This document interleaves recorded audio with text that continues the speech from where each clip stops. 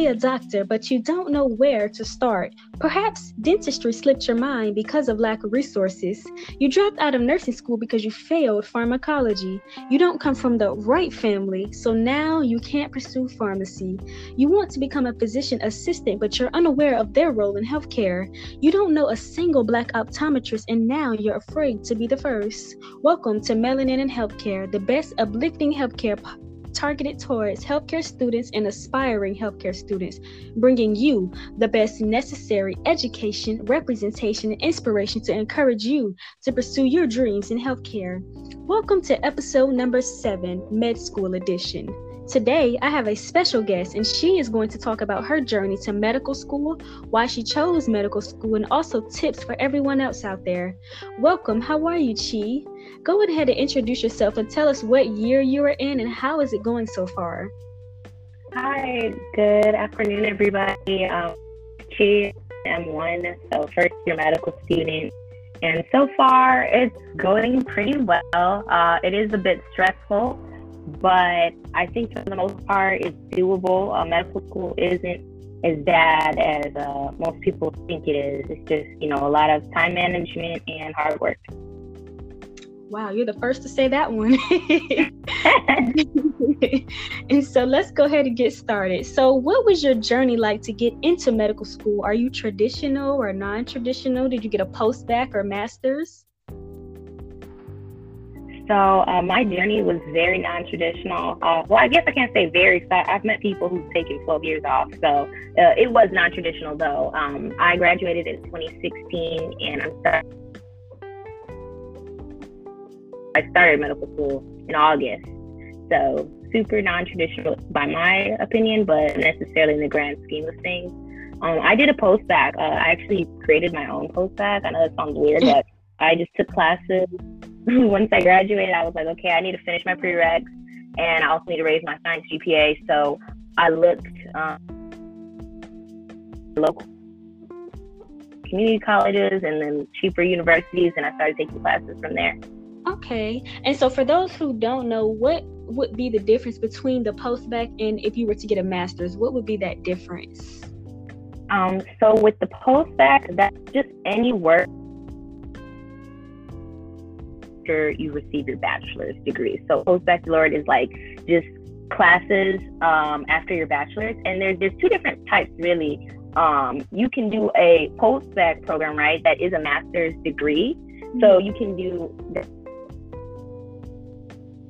like a traditional master's degree, or you can do what I did, which is a post-bac where you're just taking undergraduate level courses. They're upper level undergraduate courses, but you're not getting a degree at the end. Okay. So post-bac is post-bac term for everything, whereas master's is like specifically graduate level work, and you're going to get a degree. Okay. And what does a typical day look like for you in school? So typically I get up around like 7 a.m. I've been trying to get up earlier, but I'm not a morning person at all. So I try to get up at 7. I started doing flashcards. I use Anki to do my flashcards. So I start that, and then and then we start at either 8 if it's a really early day, or just and we have classes from like 9 until I would say like 12 p. And then that it really depends on the day, but we more lectures that's like 2 hours long or something like that. It depends. Part classes end before like 2 o'clock, and so then after that I'll go ahead and studying from like 2 until 8 for me, just doing flashcards, going back over the material, and yeah, unless I have the other thing is sometimes I might have like meetings too. I'm in a lot of activities, unfortunately. Fortunately, before unfortunately. So sometimes I'll have like meetings during like lunch, so 12 to 1 typically, and then yeah, for the most part, it's a pretty straightforward day though. It's not like undergrad. Right. And so what challenges have you faced as a medical student? So I think the biggest challenge for me, like as a Black medical student, or just like as a medical student from an underrepresented background in general, is sort of like dealing with imposter syndrome. Initially, like when I got accepted, I was like, oh my gosh, like they accepted me, wow. Like, so I had it a little bit then, but then I was like, you know what, I'm to be confident, because if a school accepts you, that means you are capable of becoming a doctor, a great doctor at that. So, I just kind of stopped and said, you know what, like, no, there's no time for that. But then sometimes it creeps back in, if you take a quiz and you don't do as well as you think you should, or if you are in class and like we work in these things called TBLs, it's like team-based learning. So we work in like small groups, and maybe if your small group isn't your answers as facts, and they're kind of like checking up after you, so you're looking like, what, like I deserve to be here too. So I think imposter syndrome really is like the biggest challenge that I've faced so far. And so for those who don't know, what is imposter syndrome? So imposter syndrome is just this, it's actually a concept in psychology where you have this fear that you are going to be unmatched, that the you that is in this setting is not does not truly deserve to be there for whatever reason. And so you're afraid that like other people are find out that actually you're not really deserving to be there. You're an imposter. You're in disguise, basically. Okay. Oh wow. And so do you think a lot of students face that challenge, have those challenges of imposter syndrome? Oh, of course. Everybody has it to a degree in medical school, and I think the few people who have it are very lucky. I think that what happens, especially in medical school, is that a lot of people are used to being at the top of their class, whether that was during undergrad or even during their master's or during their postdoc. At some point in your career, you were at the top of your class. And so now that you're in medical school where everybody was at the top, maybe you're at the bottom of the class, or you're in the middle, and you're not used to that. You're kind of like, dang, like maybe I don't need to be here like that, and or even if that's not the case, right? Even if you're just like coming to terms with the fact that like, wow, I'm really here. Like, wait, they accepted me? Oh no, they should have done that. I didn't really work as hard as Sally over there. So I think we all face it in some way. Okay, I understand. What specialty are you interested in, and what additional training is required to go that route? Like extra residency or fellowship. What additional training is it? So I'm kind of undecided, honestly, but the specialty that I'm most interested in is emergency medicine. I actually worked as an emergency medicine scribe for 2 years, and then I worked another 2 years in internal medicine. And then I became an EMT like during that time when I was working in internal medicine. I think part of that was because when I was in internal medicine, I loved it a lot, but I realized like I really missed the emergency room, and I just love like seeing patients who are really sick. In the ER you see patients who are really sick, you see patients who are sort of sick, you see patients who are just there because they need a blanket or something, or if they're just drunk. Like, you see so many different types of people, and so I like that. I love interacting with different people, different backgrounds, and I like that the idea of like meeting a new face each day. So I like, no matter what, I know that like I love the emergency room, so I'm probably gonna end up there. Right. And so for residency, the emergency room physicians have a 3 to 4 year residency, so it really depends on the program that you're desiring. For me, I'm open to either or. I would ideally like a county-based residency. So there's 2 real types. It's like an academic center, well, 3 really. An academic center, so like a big name hospital like Harvard, right? Like that would be more of an academic center. Or like your local county hospital. Let's say if you're in Atlanta, like Grady, or if you're in LA County Hospital. So then the other thing is just community-based hospitals. I'll have like smaller hospitals in our communities that also have emergency rooms or emergency department. So those are the three main types of residencies that you can do. For me, I would really like my residency to be at a county, just because county hospitals have to take everybody and anybody. So you get to see the worst types of diseases, and you also get to see a lot of the social issues that contribute to those diseases. A lot of your patients are poor, and depending on the county that you're working in, a lot of them are Black and brown. And for me, I really want to be able to take care of patients that come from communities like mine and deal with the sort of things that I've had to, or that I've seen others that look like me deal with. And so that's why I really think I would like to do a county-based residency. And those tend to vary. Sometimes it could be 3 years, and sometimes it could be 4. So somewhere between there is the time frame that I'll be taking after medical school. Right. Okay. And what tips can you give students for studying the MCAT, the biggest test? For the MCAT, I think my biggest tip is try and change your mindset about the MCAT. I know that like we're all super stressed about it because it's like, wow, like this is the test that makes it or breaks it, you know, in terms of like getting into medical school. But that's not entirely true.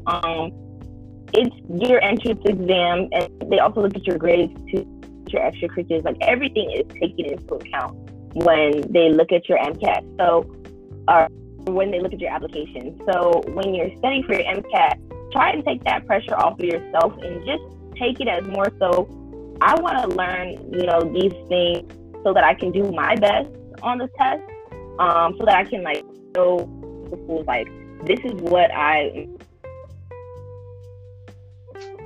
a score that is representative of them. So I think that's number one. And then number two is like practice questions. Like I feel like everyone always says this, but like try your hardest to do as many practice questions as you physically can. Like, and practice questions and practice tests, if you don't do them and you just study the content for 3 months on the MCAT and like not get a score that's representative of your ability, you know? And it's not because you don't know the material, it's just because you have practice taking the test. So try and do as many questions as you can to, you know, get used to how the testing conditions and get used to answering the questions the way that they want you to answer them. Because there's a real difference between like knowing the material and being able to apply it the way that the MCAT wants you to. Right. Do you think practice questions are more important or content, or are they equally both important? I think it really depends on where you are. So like for me, like finish undergrad, I would say I really to do content. So like when for the MCAT, I did I didn't content. I did like 6 months of just straight content because I didn't know my stuff. Like that was just point blank. I needed to do content. But like there's some people who, you know, undergrad kills it, right? You got the 3.5 or better, and you just did it out until you get material. So maybe for you might do a 3-month MCAT plan and maybe spend like 1 month on content and then 2 months just doing questions. I do think that everybody should try and at least do half and half. Maybe you're gonna spend 6 or 3 months on content and the other months on questions, right? Like, so try and like still gain as you do content review, because the content, if you're not doing questions while you're learning that content, you're gonna forget a lot of it, or you're just not gonna be able to apply it. So you want to like really balance them out. And I really would say, honestly, prioritize the questions a little bit more than you do the content. That's true. That's true. How did you know that the school that you currently attend was the right school for you? Oh, honestly, initially, I did not know. Like, I did not think that this was ever going to be the school that I was going to. Because I was just like, I honestly didn't even want to, not to say I didn't want to apply there, because, I mean, you just want to apply where you can get in somewhere. But I was like, I may not even apply, right? But then I was like, no, like I should apply because I go to my state school. And so I realized that, like, okay, I'm just going to apply and then look at all the places I got access to. I got accepted to a couple of schools, so I ended up making a list, doing a little spreadsheet, and when I did that, I started to write down like everything that I value, what I want out of a medical school. And I got that idea from my dad, who is really big into like spreadsheets and stuff. So he's like, make a spreadsheet, write down all the things you want in school, and score each school that you got into. So I did that. I scored each of them, and then to my surprise, the school that I go to had the highest score. Like I had like 10 categories that I scored, by 10. And so this school had like an 82 out of 100, and then the other schools were close, but like not quite close. And so then maybe I should stop, school and talk to some students. So I spoke to some upperclassmen who go there. I got in touch with a friend who linked me to some people. And when I spoke to them, the other thing I noticed was that all of the students that I spoke to were happy, and they were all in different years. Like some of them were M1, some of them were M2, some were M3s. And the girl who helped me out was an M4. And, all of them seemed consistently happy, overly happy, like the students that schools show you are. Because the one thing that I will say is that schools are only going to let you interact with their admissions, like, related students. So those students who work on the admissions committee. And those people are nice, but they're not going to tell you what's bad about the school. You're not going to get to know, the drama or the beef, or, because they want you to go there. They're trying to recruit you after you've been accepted. And so I wanted to talk to a student who I know was going to be genuine and help me meet people who weren't going to just tell me all the good stuff and who didn't work for the admissions office. And those students told me like their positive and negative experiences at the school, and I felt like their negative experiences were so minuscule in comparison to some of the I had gotten into, or that I had experienced through activities schools, that I was like, okay, I can deal with this. Right. I think after seeing that my school met all of the expectations that I wanted from school, and that students were happy, and that the problems at my school were not unbearable for me, I made my decision like that. And I think I'm glad now that I made that decision, because had I done it differently, I don't think I would have been as happy as I am now. Right. I like that. I like the spreadsheet idea. That's good. That's good. And so what advice can you give incoming freshmen who are undergraduates who want to be a doctor, but they have no clue where to start? Wow. That was definitely me. So I have a lot of good advice for incoming freshmen. So I think the first thing is, get online. Like, get online and start Googling things in your area, because I think the beauty of, being in 2020 and like just this new age is that we have so much technology at our fingertips that like we don't even necessarily utilize. And when I started undergrad back in 2012, like I didn't even think and like do some research, like, okay, what do you need to do to become a doctor? Like, how do you need to take your classes and stuff? So get online first and research, like, what do you think your dream, school is? Like, let's say you want to go to, like, I don't know, like Harvard, right? Let's just take that who you want to. Research Harvard's medical school, and find out, okay, what sort of classes, what are the prerequisites? And then after that, write those things down and try to develop like a 4-year plan of your own. Because the thing is that your school that you're going to for undergrad, they're going to give you like a schedule, like a tentative schedule that they give to everybody for pre-med students, right? But the problem I noticed is that not all of us are ready to take those classes the way that the pre-med counselor tells us to. So for me, like when I started, I think they put me in like a basic bio class, and then I think that was it, because I actually decided not to take chem the first year because I knew I couldn't do both. But like that's just a prime example of like, you have to be your own like pilot, right? Like you can't just let the pre-med counselor tell you, well, Harvard says you need this, and this, or like medical schools in general say you need to take a year of bio, you need to take a year of chem. So you're going to take chem, bio, and you're going to take math and all that the first year. You may not be ready for that. So try and look at what you need and map it out. Like, okay, if I was to take only bio this first year, what would I need to do to take chemistry so that I can be in medical school, 4 years from now? Like, how would that look for me? Will I be able to do it, or will I need to spread it out? And if you need to spread it out, that's okay too. Because, right now, most people take a gap year. Like, the average age to get into medical school or to start medical school is 24. So it's okay if you decide to take a gap year, and it's better if you know that as a freshman than if you are a junior and you apply and you get rejected and you're like, take a gap year. You know what I mean? Right. It's better to have your long-term plan that way. And then another thing is, when you're online and you're looking up stuff, look up doctors to let people shadow them, or that are willing to mentor. Like, look up pre-med related mentorship programs in your area, because there are probably some out there. But we don't often find out about this stuff, especially as underrepresented students, until it's too late. So try and find out about that stuff early, because then that can help you with developing your 4-year plan and making sure that you don't necessarily make some of the mistakes that some of us have made in the past. Right. And that's true. Yeah. I think the last thing to do for incoming freshmen is really try and figure out what type of learner you are. I think something that schools don't really do.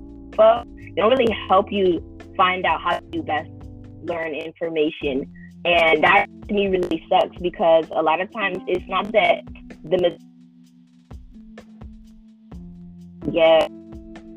you aren't smart, whatever have you. It's literally just that you're going about studying in a way that isn't going to help you as an individual. And I think that that's something that incoming freshmen should really take the time to do, because your freshman year, low key, if you get hella B's or something, no one's really good at those things, because they're okay, you're a freshman, everybody's adjusting. So use your freshman year to really figure out am I the type of person who learns by reading, or do I need to do more questions, or do I need to write stuff out? Find out that information early, and how to study for class as well, so that you can get the A that you can get. And then it makes things much easier. So my 3 tips are definitely create that 4-year plan, reach out, and then find out who you are. Right. I like that, honestly. And if you could do it all over again, what would you change about your path? I think if I could, I would have been a bit more intentional. Initially I was thinking selfish, but I think more so intentional. When I started, I didn't create a 4-year plan. I just was okay, you go to medical school, you get this grade, you go to medical school. I didn't really know what you needed to do in terms of the prereqs. I didn't even meet my pre-medical clear until my sophomore year. So I was already behind in terms of planning and knowing what's coming and stuff. I didn't really think about that stuff. I just thought, get the grades and that's it. And then you apply to medical school, just like you did for college. I didn't really think this. I didn't even know what the MCAT was. So I would have really taken it seriously, more seriously in terms of action, and looked up that information, because the same way that the internet is here in 2020 is the same way it was in 2012. I may not have had as many of these mentorship forums and things like that available, but I definitely could have found out about the prerequisites. I probably could have also found out information about best techniques to study and tested them out, but I didn't know that information because I didn't look it up. And I also didn't realize how much work it took to get into medical school. And so that made the journey a little bit harder. But what I will say is although it was a harder journey and there was a lot of twists and turns, I think I don't necessarily regret anything from it in the long run, because it definitely shaped who I am. And honestly, without that journey, I probably wouldn't have gotten into medical school, because I grew like so much more after that. And I'm sure that if I was intentional from the beginning, I could have grown in the 4 years that I was in undergrad. But Mm-hmm.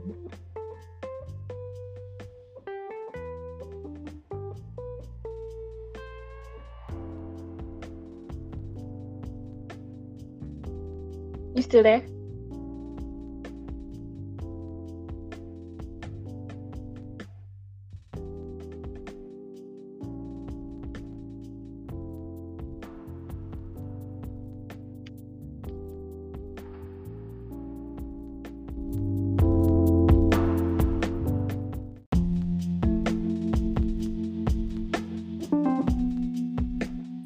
okay, so I'm really that being intentional is the most important thing in terms of like when you're starting your journey. And I feel like had I been more intentional with my journey, it would have made things easier. I definitely would have prioritized my dreams more.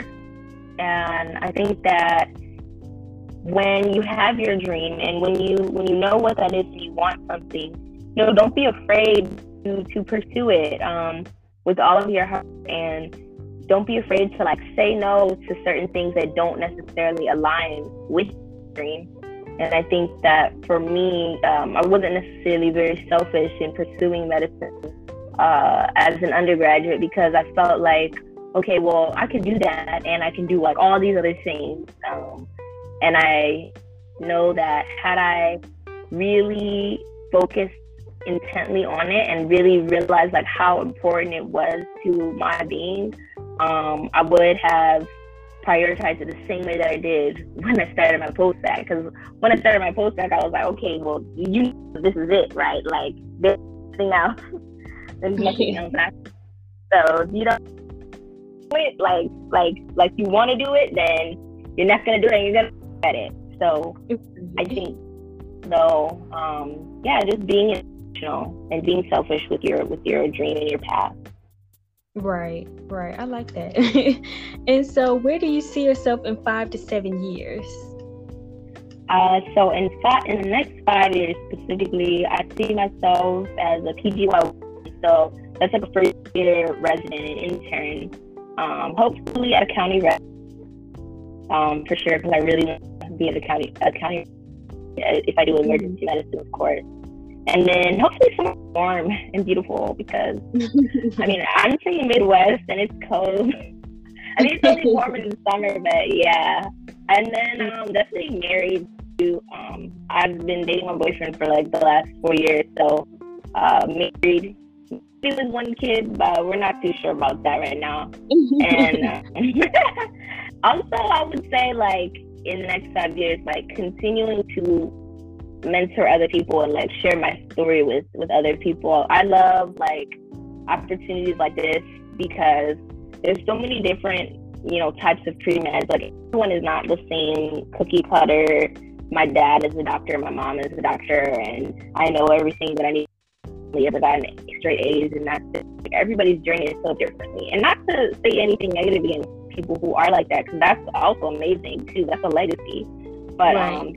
Some people come from first gen backgrounds where no one in their family has even graduated college, and right. I think it's nice for people to be able to see like there's so many different ways that you can get to the same place. And I want to be able to I want to be able to give like people that opportunity to see that, okay, if I did it, like you can for sure do it, because we know easy for me.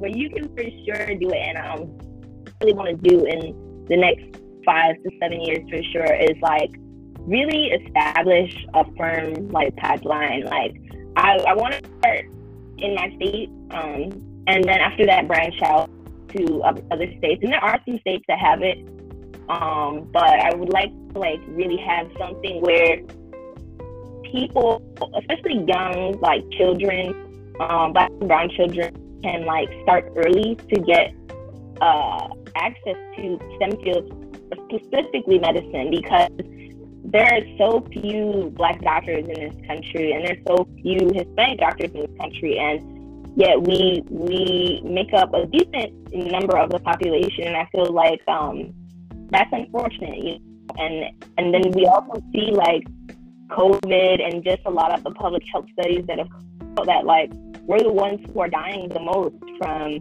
these diseases and illness in general, and part of that is because we don't have people who understand us in terms of like culturally when you go to the doctor, or even if it's not just culture, it could be language in terms of any Spanish speaking patients.